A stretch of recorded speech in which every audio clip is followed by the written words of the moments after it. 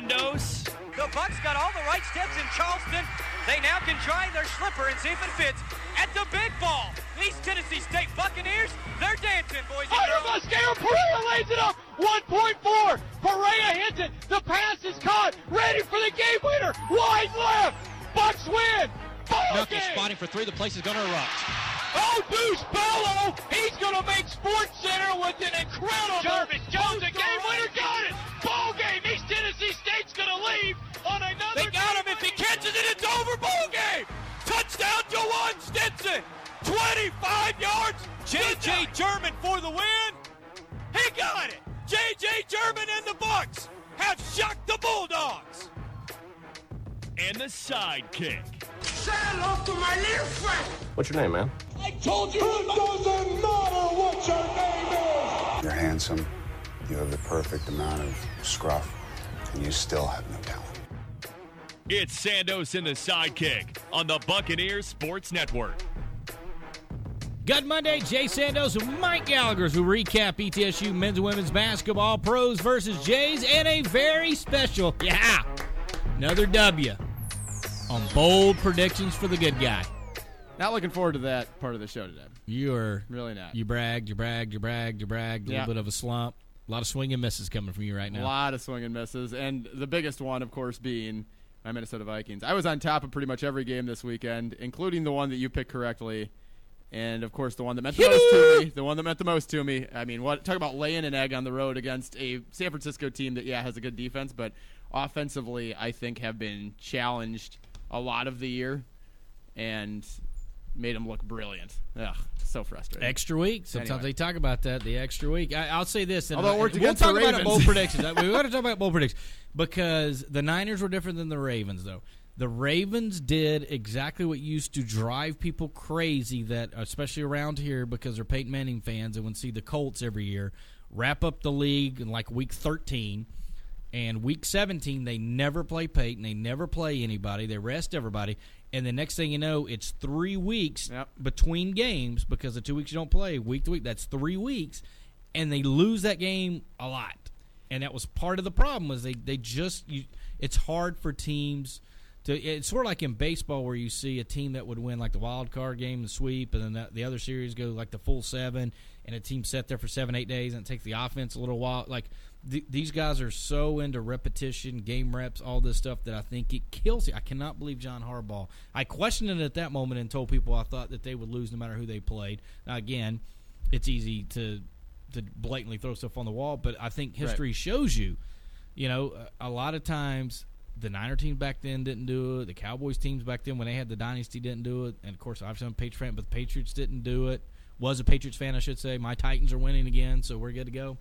Anyways, let's talk we'll get back into that because that really gets me fired up. All right, let's talk ETSU men's basketball. And speaking of bold predictions, I did nail that ETSU would have an offensive onslaught of the 90 or 100 or 100 points. I said it was going to happen, which did not. And another day where ETSU's defense, which has been very impressive and maybe being overshadowed because everyone, including us, keep harping on the offense, and the fact the defense has been incredible, holding teams. They're the best defensive team in the league, scoring defense, field goal percent, all that good fun stuff, and they pick up another win with defense. To me, it's encouraging because, Mike, you can sit there and go, well, we really want the offense to turn on. I can't win a championship. Okay, well, what if the offense does turn it on the last 7-8 games and you're still playing this defense? Is anybody going to be within 20 points of you? And I'm a firm believer that this offense is going to figure it out. I am surprised that it has taken the amount of time that it has so far, but as I'll get into in just a few moments, there's a historical precedent amongst some of the best regular season teams in recent memory for these type of struggles at this time frame of a season. So I'm not tremendously worried, and actually a program that Coach Forbes was even involved in at the time of those struggles. But you're right, the defense, I mean, Garrett Gilkison was, I think, 25 points last weekend against Sanford or whoever it was, and they, I believe, lost that game 78-75. He and Josh Sharkey had quite the battle, but 2 points. 1 of 7 from the field, and VMI ends up shooting 19 of 48. Now, ETSU, of course, I think I saw the stat was 4 field goals in the first couple of minutes or whatever to jump out to that 9-0 lead, and then only 14 the rest of the way. Yeah, very concerning, but as you mentioned, the fact that you're able to rely on the defense, and at this moment it is the stronger part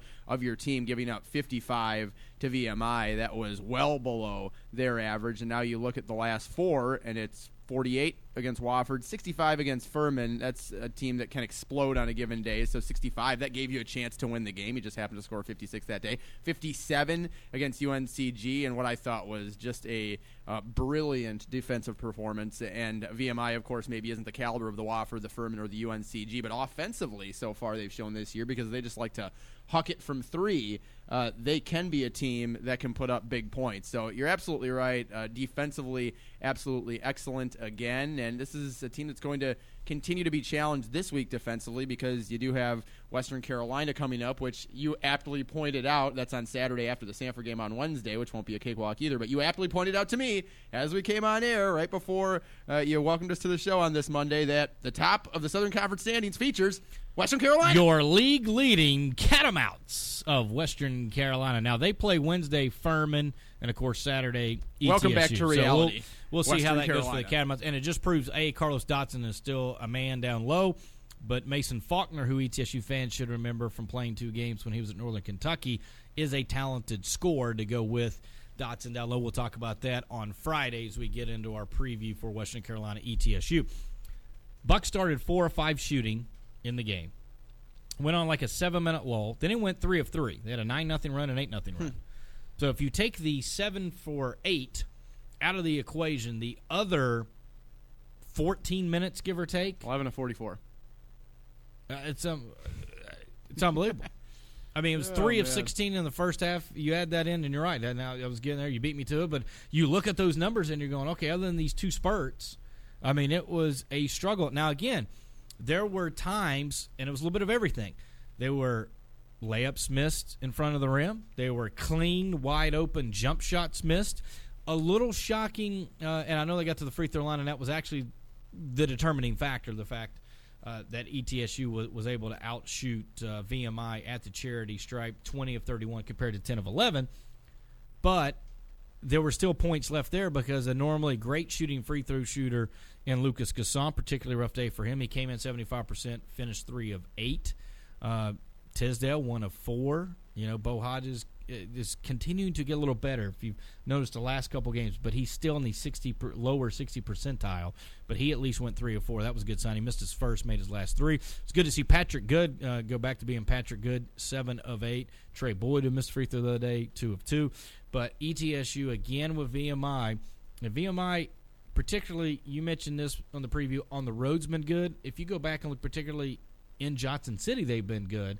They have struggled against ETSU, or at least under Steve Forbes, they've struggled at home to sort of stay in the game. Their only win in the last 19 affairs was a Murray Bartos last year. VMI at home did beat ETSU, but under Steve Forbes, they really haven't been close.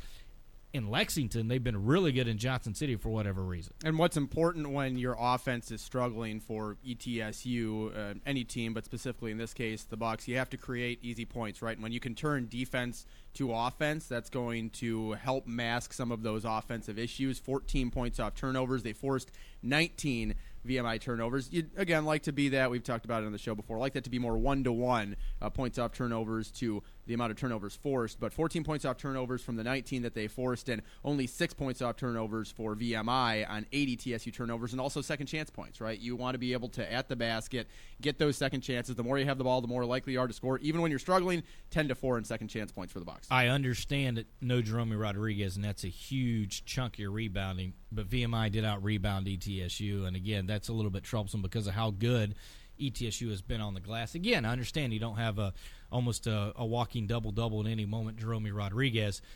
The other thing I'd point out is the post play. Again, I felt ETSU against the matchup zone clearly had an advantage inside. Not only was Lucas Gasson getting to the free throw line, but Vonnie Patterson, Lucas Gasson, Joe Hughley combined for 10 of 14 shooting.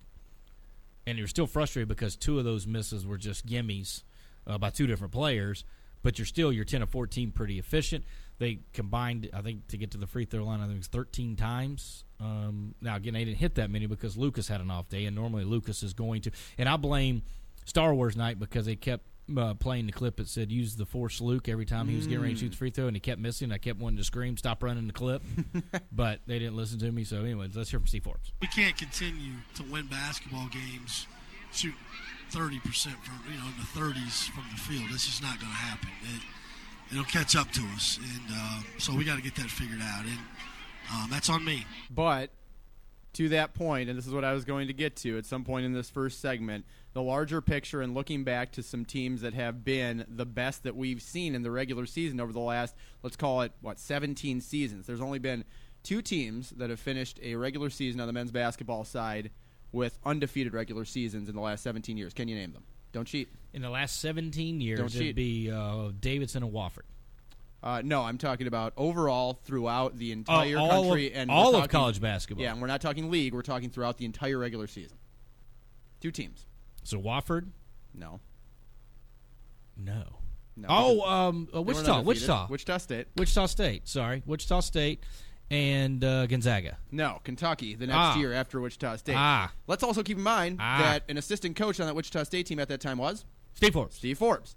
That Wichita State team had 4 straight games at almost exactly this time in the year, January 5th to January 14th of 2014, in which they had 4 straight games where they shot 41% or less, including a 3-point overtime win over a 9-9 Missouri Valley Conference Missouri State team. ETSU right now has shot in 4 consecutive games 40% or below. Kentucky, 2014-15, 3 straight right around this time of year, December 27th, 2014 to January 10th, 2014, where they shot 42% or below. Those are the 2 best regular season teams in the last 17 seasons of men's basketball at the Division I level in the NCAA.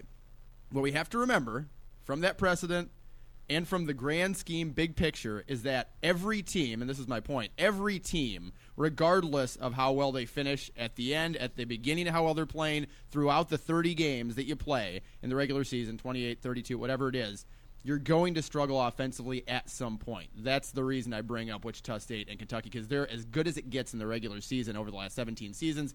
They even had their struggles, and it was right around this time. And Steve Forbes was an assistant coach on one of those teams, so that tells me that the Bucs are going to be able to figure it out when even those type of teams, those echelon teams, can struggle the way they did, and the Bucs having similar struggles. I'm not worried at all. I thought you were going with those teams that win a national championship, and since we lost one of those, we're going to win a championship. Is that not where you're going with that? I like where your head's at. I knew you weren't going there, but I like where your head's at. And I'll tell you what, outstanding research. I couldn't get out of conference for some reason, even though you kept screaming at me like 7 times. Like, I gave you the look not like, conference, overall. I'm sorry. I got out of control. And it is interesting to see, but there always is ebb and flows. I think what changes when ETSU went on that 16-game win streak a few years ago. Right. They were pummeling people, and it looked like because of some of the scores, the way the game was going towards the end of 2019 part of the schedule, it seemed like that was going to be that way again. But, it's one of these situations where then when they got in close games late, because he didn't have many close games. I mean, he had a couple, but he didn't have many. And then you turn around and look and say, man, I couldn't win any of the 3 close ones. They weren't in there. ETSU this year has had several different ways to win games, whether it's have a big lead and barely hang on, whether it's have a big lead, somebody come all the way back, take the lead, then come back to take the lead. It's interesting, VMI led ETSU the latest that any team's ever led the Bucs in Freedom Hall this year, which is shocking because they held like a 1-point lead with like 9 minutes to go in the first half. And to be fair, I think it's only been 15 minutes throughout the entire season that ETSU hasn't led at home, so it's been a small sample size. And the largest deficit's still been 3 points by Delaware State. That's pretty incredible. Delaware State, because they led the game 3-0. Pretty incredible. It didn't end well for them. So it's interesting to see. Then on the road, they've been able to do different things to win. They've won with offense, they've won with defense, they've squeaked out games. They've just won different ways, and to me, that is so much better. And you're sitting there, and I know it's easy again for even us to sit there and talk about it and go, what's wrong with the offense? What are we going to do with the offense? Going to do with the offense? But if the defense keeps playing the way it is, and the offense gives you anything, then you got to feel pretty good about what is down stretch. Now, when the offense does give you more, you're probably going to still give up a little bit more, just the way that things work out. But I think if the defense can continue to sort of suffocate teams and keep them, around the 60-point mark, rather it's, give or take 3 points, 63 to 57 range. I mean, I don't know how many teams, and I know Wofford almost did it, but there's not many teams that are going to be able to win those type games, I think, with ETSU. Glad you brought up the 16-game win streak. Let's go back to that. Against Furman, you remember that game. Desante Bradford, game winner, 62-61. The Bucs shot under 40% that day. Now, they were, as you mentioned, pummeling a lot of their opponents. They crushed Chattanooga. They crushed Sanford. They crushed Mercer, won by, 19, 19, and 18 in that stretch to start conference play. They destroyed VMI. The list kind of goes on. Massacred Western Carolina. So there were a lot of blowouts, but even when the Bucs were at their best, 16 in a row, nation's longest win streak, they still shot under 40% against Furman, found a way to win. And they shot below 40% against the Citadel. You remember that one. I think it was an open three from the left wing. Can't remember who shot it, but clanged it at the buzzer. It would have been 74-73, Citadel won. Bucks got a bit fortunate, but regardless, shot 36% and still won 73-71. Matt Frierson from the left wing. Great kick out by whoever drove it. Frierson had a clean look at the basket, just missed it. So, again, the point, to reiterate it, to bring it back to ETSU, is even when teams are at their best for long periods of time, some of the best teams that we've seen either at ETSU or around the country, it's not always going to be easy on the offensive end. There are going to be struggles. It is going to be struggles. It's and you feel like at some point the lid's going to come off the basket. Yes. And don't know when it is. And I thought maybe VMI, because they've been scoring more, but they've been giving up a lot more. And, I mean, if you would have said, okay, ETSU won by 6, I would have probably said, okay, 90-84, yes, 80-74. That's the exact score that popped Still in my mind wouldn't have been like 61-55. Right. Like, I clearly mean you didn't feel that way going by bold predictions last game. No. I just felt like that was a team that had been scoring more, and they're giving up a lot of points. Just interesting to see, again, how ETSU's finding ways to win. And to Steve Forbes' point that we just heard, the Bucs can't continue to shoot like they did because – what game broke that 16-game winning streak? UNCG lost by 18 on the road, shot 30%. And then ultimately that season ended against UNCG. Very similar game, 62-47, shot 30% as well. So those couple of games against UNCG kind of defined that season. We turned them over 19 times, and I thought that sped them up. One of the things coming out of the Furman game I was mad about with myself is I let them just kind of walk it into their offense. And we pressed late, but probably should have done it the whole game. And I think in this deal here, like today, you can't let these guys just walk it up and run their offense. They're going to pick you apart. We sped them up, and I thought that helped us too. Yeah, absolutely, and that's that defensive effort that you talked about, and I mentioned with the 19 turnovers. Did get out-rebounded 37-33, but as you mentioned, no Jerome Rodriguez. You're a little bit weaker down low. I think you're a lot weaker down low, but still, that VMI is such a weird team because even though they have, quote-unquote, 5 men, they're really not. I mean, they're stretch 3s and 5-man bodies, right? I mean, it's really they want to step back there and shoot a lot. I thought it was an excellent job by Goussaint, able to really post up in the second, really go aggressively hard at whoever was in at the center position, whether it was Creamer or Stevens or whoever it was, and did a great job of just drawing fouls because they even though he's not a particularly great guy, he was able to work block to block, and that's something that I don't think those players are used to, and they kept sort of hooking and getting called for it. So I thought they did a good job of the size, but still I think it's a little disappointing that the guards got – I remember there was one play on offense, and it was a quick 3, and the ball bounced in the lane twice with no white jerseys even remotely going towards a rebound. Whether they'd have got it or not, I think it was a moot point. Just they didn't even attempt to go get an offensive rebound, and that drew a little bit of an ire from the coaching staff at the next media timeout, which happened to be the next dead ball, in which they wore out people like, what are we doing? Like, you just can't rely on – and that happened a lot last year. It was almost like, well, okay, well, if Armas and Rodriguez aren't getting the rebound, doesn't matter. We're not even going to go in there. Like, either of those guys are going to get it or not, and it costs some games. So I think you have to get back to the gang rebound mentality. And on the offensive end, I get 1, maybe 2 guys need to get back, but VMI isn't a team that's really looking to score in transition. I mean, it's really not their game. So I was just shocked that the guards really kind of let everybody down by not trying to go and grab more boards. Here's your player of the game, his best game as a Buck. Yesterday in practice, we knew they was going to play zone coming out, so we had to be aggressive and attack it and move the ball, but I just knew off the dribble, I think they couldn't stay in front of me, so I just was determined to drive a lot, so it came easily. And a night where Trey Boyd went 3 of 14, Isaiah Tisdale 2 of 7, Patrick Good 2 of 9, Bo Hodges 0 of 6. It was Vonnie Patterson 4 of 5. His most field goals in an ETSU uniform, had just 16 on the year. Coming into that game against VMI, had 11 points, his first double-figure effort in terms of scoring the basketball, tied his second most rebounds in a Buccaneer uniform. And I think some of that is he hasn't gotten the extended minutes, right? I mean, you look down as game by game, and he had 32 against Appalachian State, his first start in a Buccaneer uniform, but has not been on the court nearly as much. A lot of the games that he's played in, 26 minutes against VMI, really made the most of it. What did you like about his game on Saturday? I thought the first couple possessions, Isaiah Tisdale was able to drive, either score or got very wide open looks to Vonnie Patterson. The other thing is he worked hard on the offensive end to grab and scrape for a couple of rebounds. And even though I think the Bucks, I think he had 3 offensive rebounds, they only scored on one of them. Or somebody had 3 offensive rebounds, and I remember they just had one of them. But Vonnie Patterson was able to do a lot on the offensive end. A little bit of the extended minutes, a little bit, I still felt like they could have had more. I mean, they were so successful at getting those guys, and it's just a bad mismatch on the other end. Vonnie Patterson, what makes him and Bo Hodges special defensively is that they can guard really all over the place, a guard, a forward, whatever it may be. And so I think he was very good defensively on what he needed to do. I think offensively they actually needed to get him the ball more, and the post needed to get the ball more.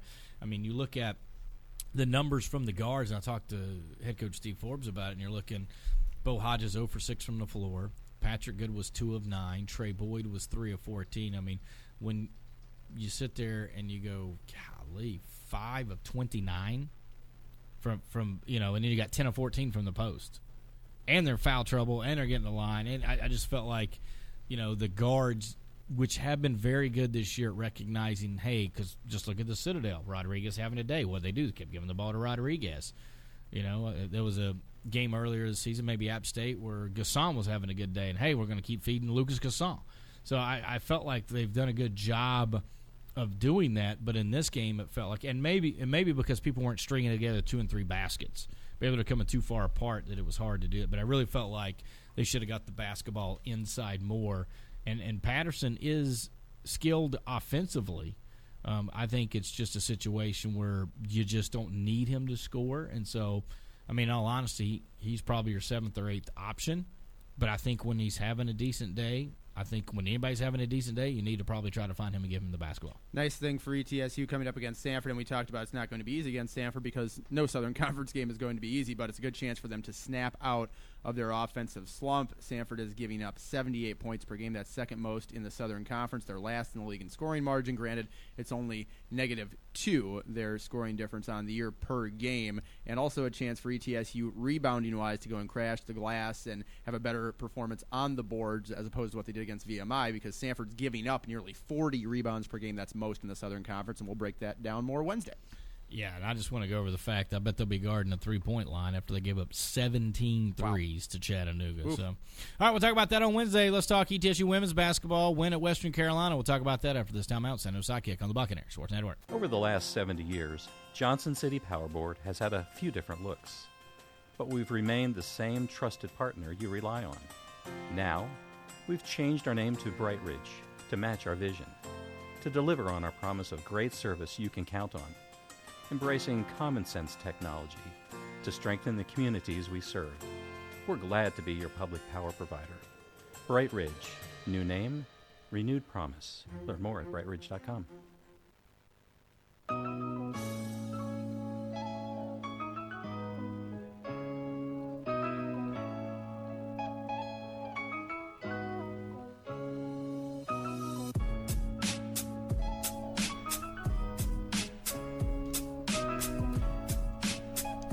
Sandos and the Sidekick back with you on this Monday as we talk ETSU women's basketball. Mike Gallagher was on the call. I got a chance to listen in pretty much to all of it. I got to Freedom Hall early just so I could dial in and listen, and Mike reminded me at some point in time I got to mute my mic because what people don't know is we're automatically linked no matter what buttons they have back here.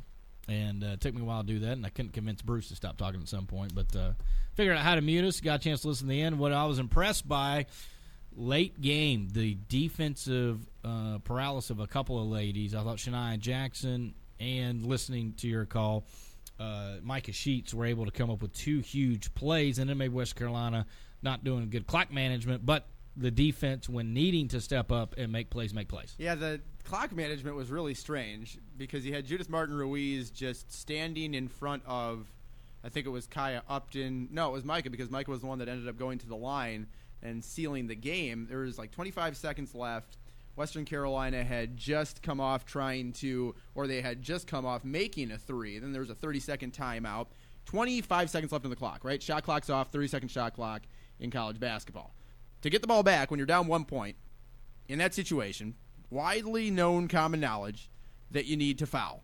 And instead of trying to trap Micah Sheets and force a turnover, or Judith Martin-Ruiz at least like pawn at the ball or something, she just stood right in front of her about 1.5 feet away and looked back at the clock and looked at Micah, and looked back to the clock and looked at Micah, until half the clock had wound down and there were 13 seconds left, and Micah ends up going to the line after she's fouled, makes both free throws. I just, again, do not understand what they were going for, Kylie Hill and the Catamounts. He's in his first season. I know he hasn't been a head coach in a little bit of time, but that seems like an obvious go and at least try and force a turnover. That's the perfect time to try and force a turnover with 25 seconds on the clock. Then if you don't get the turnover, about 15 seconds left, I understand, but they didn't even try that. They just stood there. So, strange. But Micah Sheets was having a tough day all day, right? She had her worst offensive performance since Tennessee. First game of the year. Now she's been in double figures for 16 straight games because she hit these free throws at the end to get to 10 points, but was 2 of 13 from the field. She hits the free throws after Martin-Ruiz fouls her, and then just kind of face guarding her. I can't remember if it was Jewel Smalls or who she was guarding. Maybe it was Lauren LaPlante because they needed a 3, and LaPlante had hit 4 of those on the day. But just looking right at her defender, hands up, and Judith Martin-Ruiz, after fouling out, gave way to Andrea Martin-Ruiz, who's also a point guard, her sister from Granada, Spain. And Andrea Martin-Ruiz goes in front of Micah Sheets. So Sheets is about 25 feet away from the basket. Martin-Ruiz about 20 feet, goes in front to try and get Sheets to slap at the ball. Instead, Sheets just keeps her hands up, looking at either Smalls or LaPlante, whoever she was guarding, and the ball hits the back of her hand. She gets the steal, then is fouled, hits 2 more free throws, 62-57 the final. The final 4 points for her. ETSU hit 11 of their 12 free throws in the fourth quarter, really iced the game that way, and that was the problem against UNCG, I thought, was they just didn't play their game in attacking the basket, being aggressive, got punched in the face, and never really came back from that first quarter. But give them credit here, because they didn't get to the line that often the first 3 quarters, but where they've made their money, where they've been so good, where they buttered their bread the entire year, is going to the line and converting. And that's what they did, 11 of 12 to seal up the victory, their first in the Southern Conference. And it was a big one. I think, number one, you don't want to be the person that ends the streak. Correct. Right? That's the first thing you don't want to do. And you needed that. You needed players to step up and make shots. And I thought, and find ways to score. I know Micah didn't have particularly a great shooting day, but she found a way to get to 10 points. Kaya Upton with a monster game for her, right? Huge. I mean, 17 points, that's not something you normally see, but 6 rebounds, 5 assists, 6 steals. Who does that sound like? That's exactly what I was going to say. Okay, let's make it Erica sure. Haynes Overton, yeah. Yeah, so, and then, Shania Jackson, 10 points, 6 boards for Kimbrough, 6 points. I need a double-double from her, that's all right. But you look at how Lee Stafford was able to, I think she hit one of her first shots or second shot, just, after what had happened the previous game against UNCG, I think get that first shot go, I think 3 of 7. Not bad, 1 of 4 from 3, but 2 of 2 from the line. I mean, I think you're starting to see players step up. Plus, Jada Cred, very extended minutes, 24 minutes of action for her. And it looked like, even though there were some more bodies, it looked like Coach shortened the bench. It seemed to work, and ETSU gladly takes the victory, as you mentioned, with the free throw line. And I think the rebounding is always still going to be an issue, but it wasn't that bad. Considering what it has been and what it is, and just like I was talking about the men last segment, the guards got to be able to go help. I think the guards have to go help, and I know Micah Sheets isn't particularly somebody you expect to have rebounds, but you got to find a way to get 1 board. I got to be my only critique. 2 for 13, she'll be fine. She's going to knock down shots. She's going to do what she does, shooting the basketball, the 4 assists, all that. I think that's great. I think she's got to figure out a way to get a rebound or 2 just to help everybody out.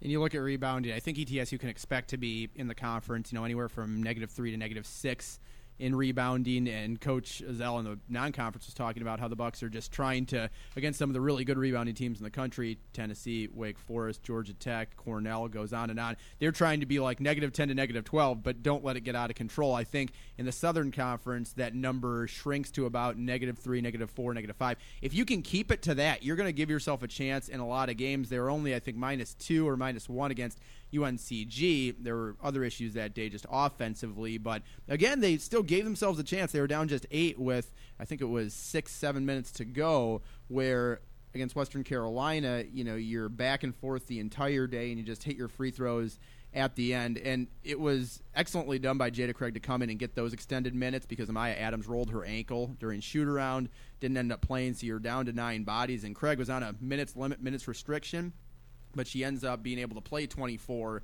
and is just a warrior and just guts out those minutes, because you can see when she jogs on and off the court, there's just so little mobility with that right leg anymore. But she's diving on the floor. She's slapping balls out of the opponent's hands. She's doing everything she possibly can to contribute, and she's never going to be, I think, an explosive offensive player scoring the ball, but she does all the intangibles that you don't see in the box score. And you mentioned Kaya Upton. I didn't say it on the broadcast just because there's news with Erica Haynes-Overton this week. She's going to Kansas. I don't know if anyone saw that on Twitter, but she announced that. She's going to the Big 12. Kansas projected last in the Big 12. They were receiving a vote in the AP Top 25 this week because they had a really good non-conference season. She won't be eligible to play until next year, of course, but that was the first thing that came to my mind as well. You just mentioned it, and when you look at how she just stuffed the stat sheet, that's what Haynes-Overton, her high school teammate, did a lot of when she was at ETSU. And Upton's just kind of picking up where Haynes-Overton left off. 17, 6, 5, and 6. Her career high in points, tied her career high in steals. She's now 3rd in the conference in steals. So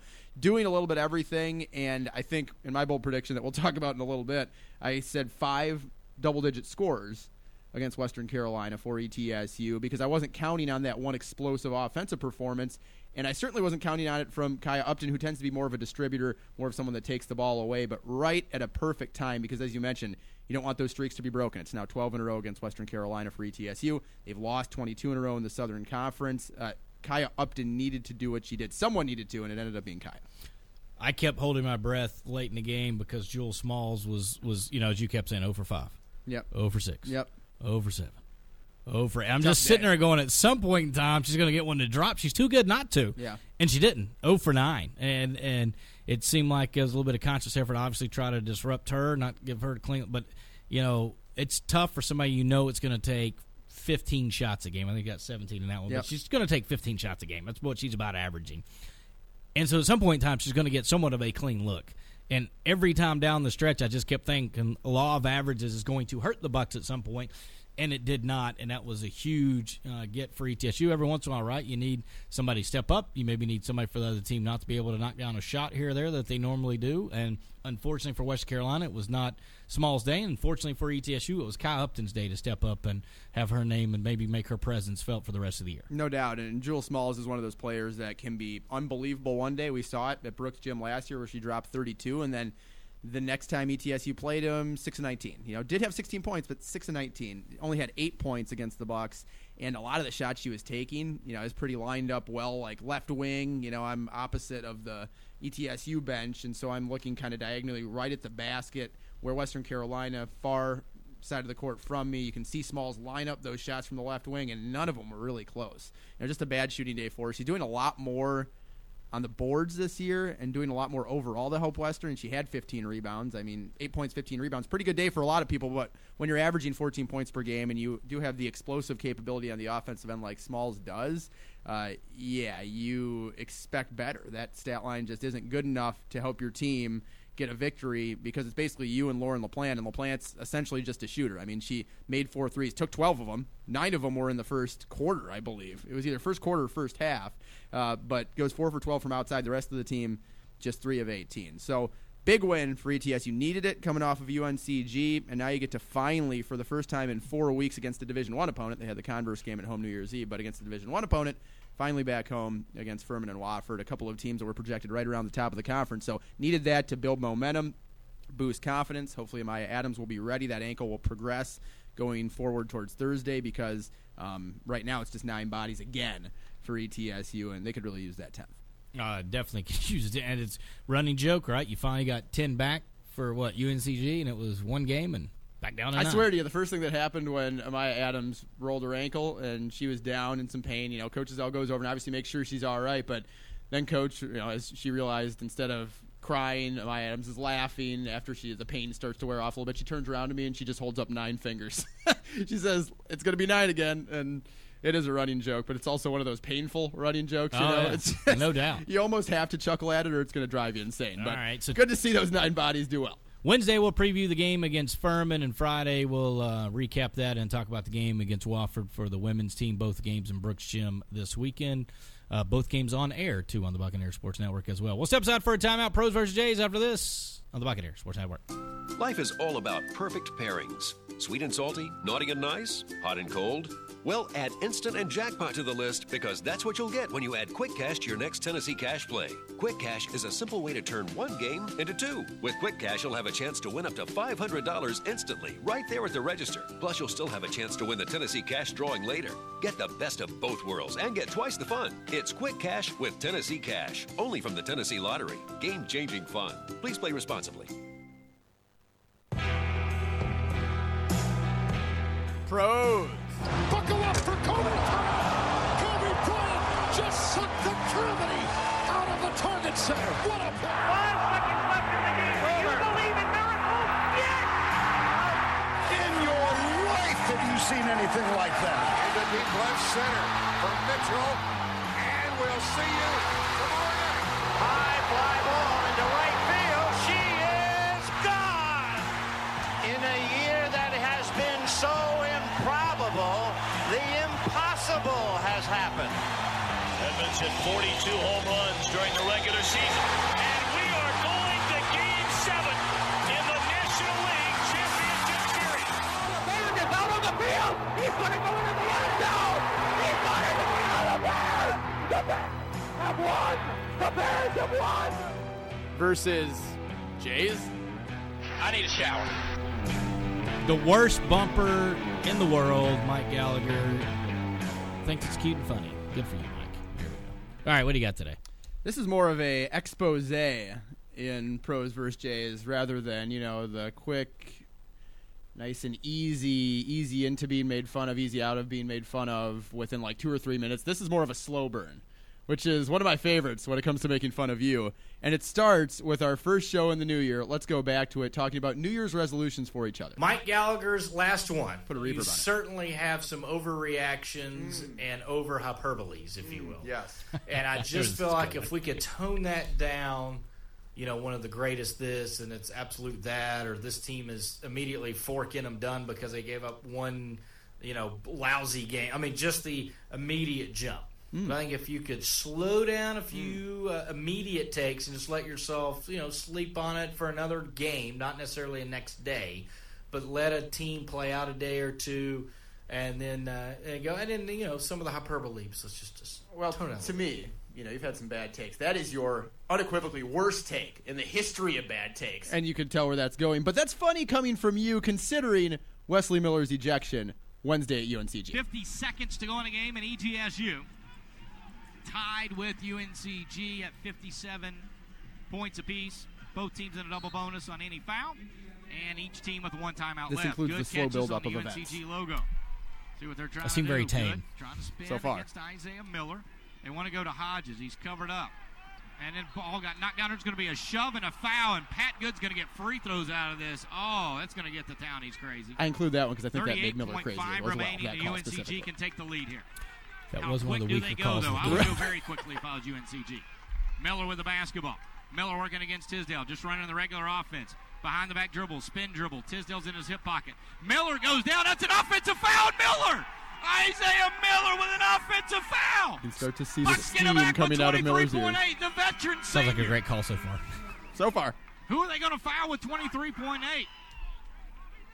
Who are they going to foul, baby? They got a little fired up there. And it looks like they're trying to get Pat Good the ball. And a timeout before that.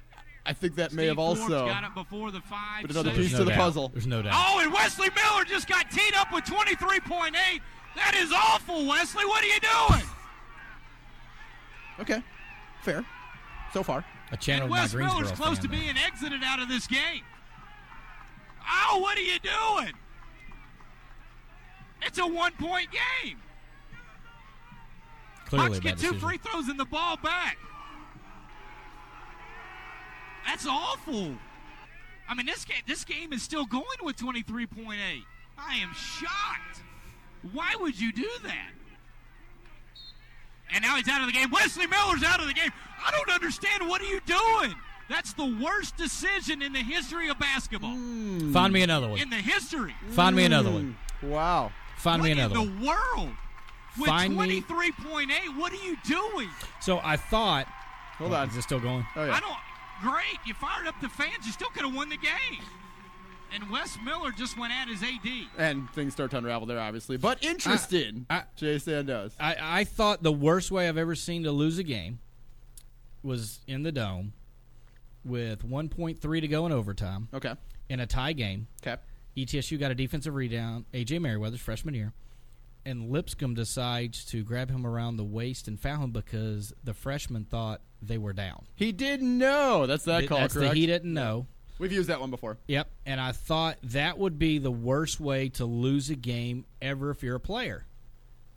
And then Wesley happened.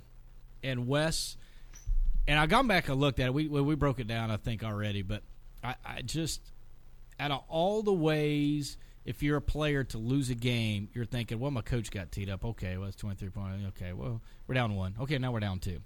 And now he just got tossed. We have no way to win. Like, what in the – like, I'm trying to put myself – I can't think of another way that would be worse. And there might be out there. There might be somewhere out there. But with time, situation, score, I thought that's worse than the fouling of a tie game with 1 second because even then you're like, okay, what's the decision? And they hit a free throw. You're probably not going to hit the half-court heave, although that almost did bank in for Lipscomb at that time. Keon Sankey, if you don't look it up, almost nailed it in. But the second, the 2 technicals with a lot of time to still win the game, I think jumps that one.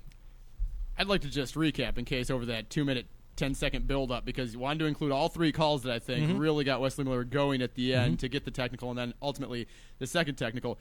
Last week, you tell me to cut out the hyperbole, then Wesley Miller gets ejected, and then you said that's the worst decision in the history of basketball. In the history. Just summarize it. One more time. Can you name another Sorry. one? That's the worst decision in the history of basketball. How about Chris Webber trying to call a timeout when he didn't have any for Michigan? Not to have that hit home, but well, they were still down. They were down when that happened. So UNCG was down when Wesley Miller got technical. Yeah, there was still more time, and Wesley compounded that by picking up the second technical and getting. It's bad enough he got the first. Yeah, and to get that. So you don't think this is hyperbole, is what you're saying? You're arguing that assessment. I'm still in the going history with. Of I can't basketball. find one. I can't find. I even tried to look it up. I tried to look up bad ways to lose a college basketball game, and literally I googled some of this stuff. I believe that you googled that. And I'm trying to find, and I cannot. But by the way, could you play what I said to you? Could you hit that? Hit that Mike first. Gallagher's last one. You certainly have some overreactions. All right, now stop. And Your New Year's resolution was that. I say nothing about whatever I'm supposed to do. Yeah, but you're telling me to stop something, then you turn around to do it. Well, clearly That's the worst decision we have to in stop the working history together. of basketball. Oh, okay. Is this me getting fired? Is this me being fired on air? I knew it would come to this one day. Oh, okay. But we both have picked up, I think, habits from the other one because we worked together. Right. Because listen, and I even wrote it down. One of the I've never heard you say it before, but one of the free throws was hit, and you mentioned that he cashed it or whatever. Yeah, which is clearly is that a you? That is. That's me. That's one of my patented I go to. Which I've never, I've never heard you. So one of those were like you've heard it over and over, not thinking about it. Comes into play. There are a couple of things that I've said on air that when I've gone back and listened to my own tape, I'm like, I've got that from Mike. I did it with John Stevens. I did it with Keith Break. Now, every time I break out the random good, right? It's Don Hillman. I mean, there's plenty of things. There's a couple I've gotten from Harper over the years. I've listened enough of his games. Robert Harper, a sideline reporter for on football. So there's a lot that you do, whether you mean to or not, that you have heard, you picked up, you go, whatever. And if you have a favorite broadcaster, if you listen to them enough as a play-by-play person, eventually you do mimic one or two things that come up, especially in the heat of the moment. So maybe I'm just taking that from you. I've decided to be the over-top guy. I think the really overreact. I think the really good broadcasters take a little bit from like all of the other good broadcasters that they really like, and none from us. Well, yeah, correct. Yeah, obviously. But they take a little bit from everyone and not too much from any one person, so it's almost like a coming together of all. And you still be your own person, right. Is that all you got for me? No, it's not all I have for you. Goodness. This, I think we have to bring in a pro, right? And it's pros versus Jays. Okay. And in remembrance of the Minnesota Vikings season, I bring back an oldie but a goodie with your friend Joe Buck.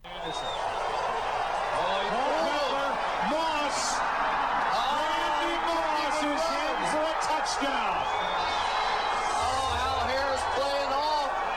Did up on the route, and Randy Moss, without even really being able to run, as he shoots the moon to the fans here in Green Bay. That is a disgusting act by Randy Moss, and it's unfortunate that we have that on our air live. That is disgusting by Randy Moss. So hyperbole from you, maybe a bit of hyperbole from Joe Buck. I think that was the 2004 divisional game where Randy Moss catches the touchdown on a bum leg and goes to the goalpost and pretends, he didn't actually pull his pants down, pretends to pull the pants down and shoot the moon to the fans. And Joe Buck, I think maybe a little over the top with disgusting act. What, the man being fully clothed, still in his uniform? I don't really understand that. He got a lot of heat for that at the time, too. The hyperbole of a disgusting act. It's a shame we carried that on our airwaves, unless you agree. Is it a disgusting act? You didn't make it look like you think it's a disgusting act. Other than when Randy played at Marshall. Yeah. Love Randy Moss. Same. I mean, I'm a huge Randy Moss guy, no matter where he plays. Especially Minnesota. But you love the Patriot days. I mean, I liked him in Minnesota. Heck, even with the Raiders. Played with the Niners again, and he was awful. I love played with the Vikings again after that. Yeah. Anytime Randy Moss was on the field, and the iconic. I even go back to Marshall. He played all the time when he playing Army, of course, and I hated. I mean, there's not really at one point in time was not a college football team I hated worse than Marshall, as most fans did when they were winning national championship and all that. But it was one of those iconic things where he leaps a guy for Army and all that. But I just love Randy Moss. It was a bit interesting because at that time there were still people doing throat slashes and things of that manner. To pick that thing out is like, come on, Joe Buck. I mean, clearly you just said I'm better than Joe Buck, so I'm going with that. That's what I took from that. That's the worst decision in the history of basketball. Excellently done. All right, there we go. There's Pros vs. Jays. A very quick bold prediction recap because all we need to talk about is my win after this on Buccaneer Sports Network. An inside look at Buccaneer basketball is back this winter with the ETSU Radio Coaches Show. Monday nights all season long, Steve Forbes and Brittany Azell join Voice of the Bucs Jay Sandos live from Wild Wing Cafe at 71 Wilson Avenue in downtown Johnson City. It's a 6 o'clock start as Forbes and Azell field your questions, reflect on results, and preview upcoming action. The ETSU Radio Coaches Show every Wednesday at 6 right here on WXSM AM 640, The Sports Monster. Everyone in the stadium and across the NFL world is aware that quarterback Andrew Luck decided to retire. Antonio Brown ditches practice again after another issue with his helmet. There is a code that has been broken here with Antonio Brown. He's just not a good human. But unless you've been living under a rock, you guys all know that the AAF is folded. Wide receiver Josh Gordon has been reinstated and is now eligible to return to New England. The great Bill Belichick keeps giving Gordon chances. Tennessee head coach Rick Barnes told reporters flat out, if UCLA had paid his buyout, he probably would be at UCLA now instead of at Tennessee. What you just said is one of the most insanely idiotic things I have ever heard. A simple wrong would have done just fine.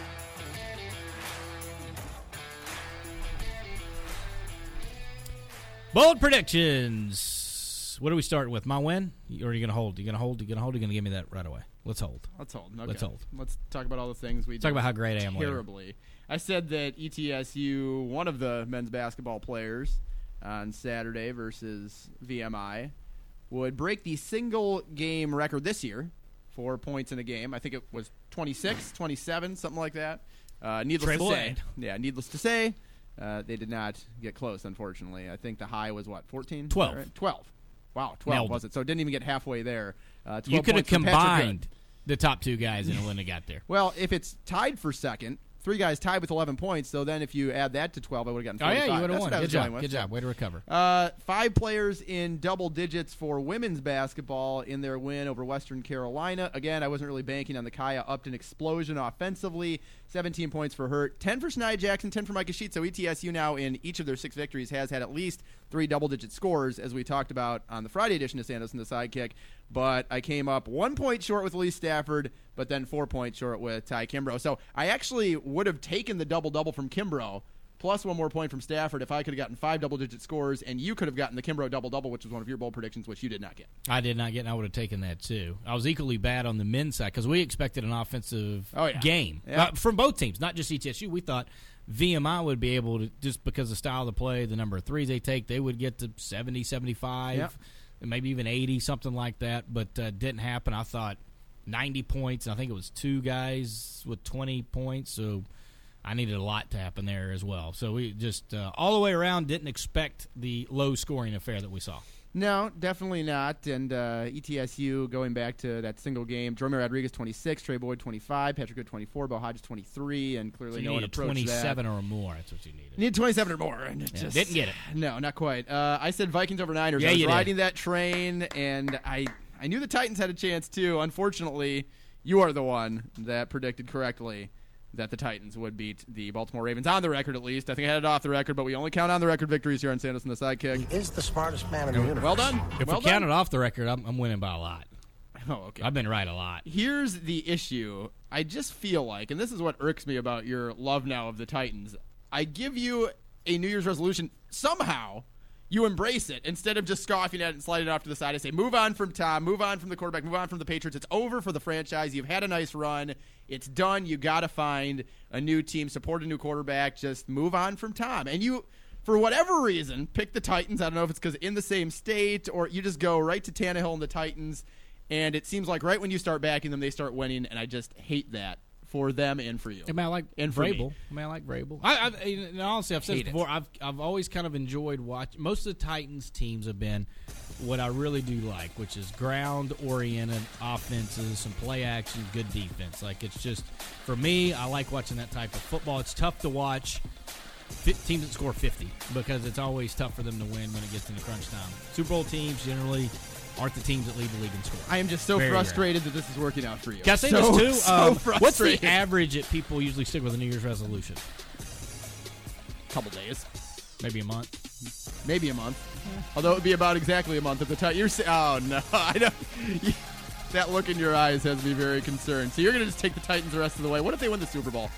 You'd never let me live it down. You'd never let me live it down. And then, of course, once they do, my resolution will probably be over, and I'll be back on the other team. But right now, the New Year's resolution's working, baby. We're going Titans the rest of the way. Write it down. This is the worst. All right.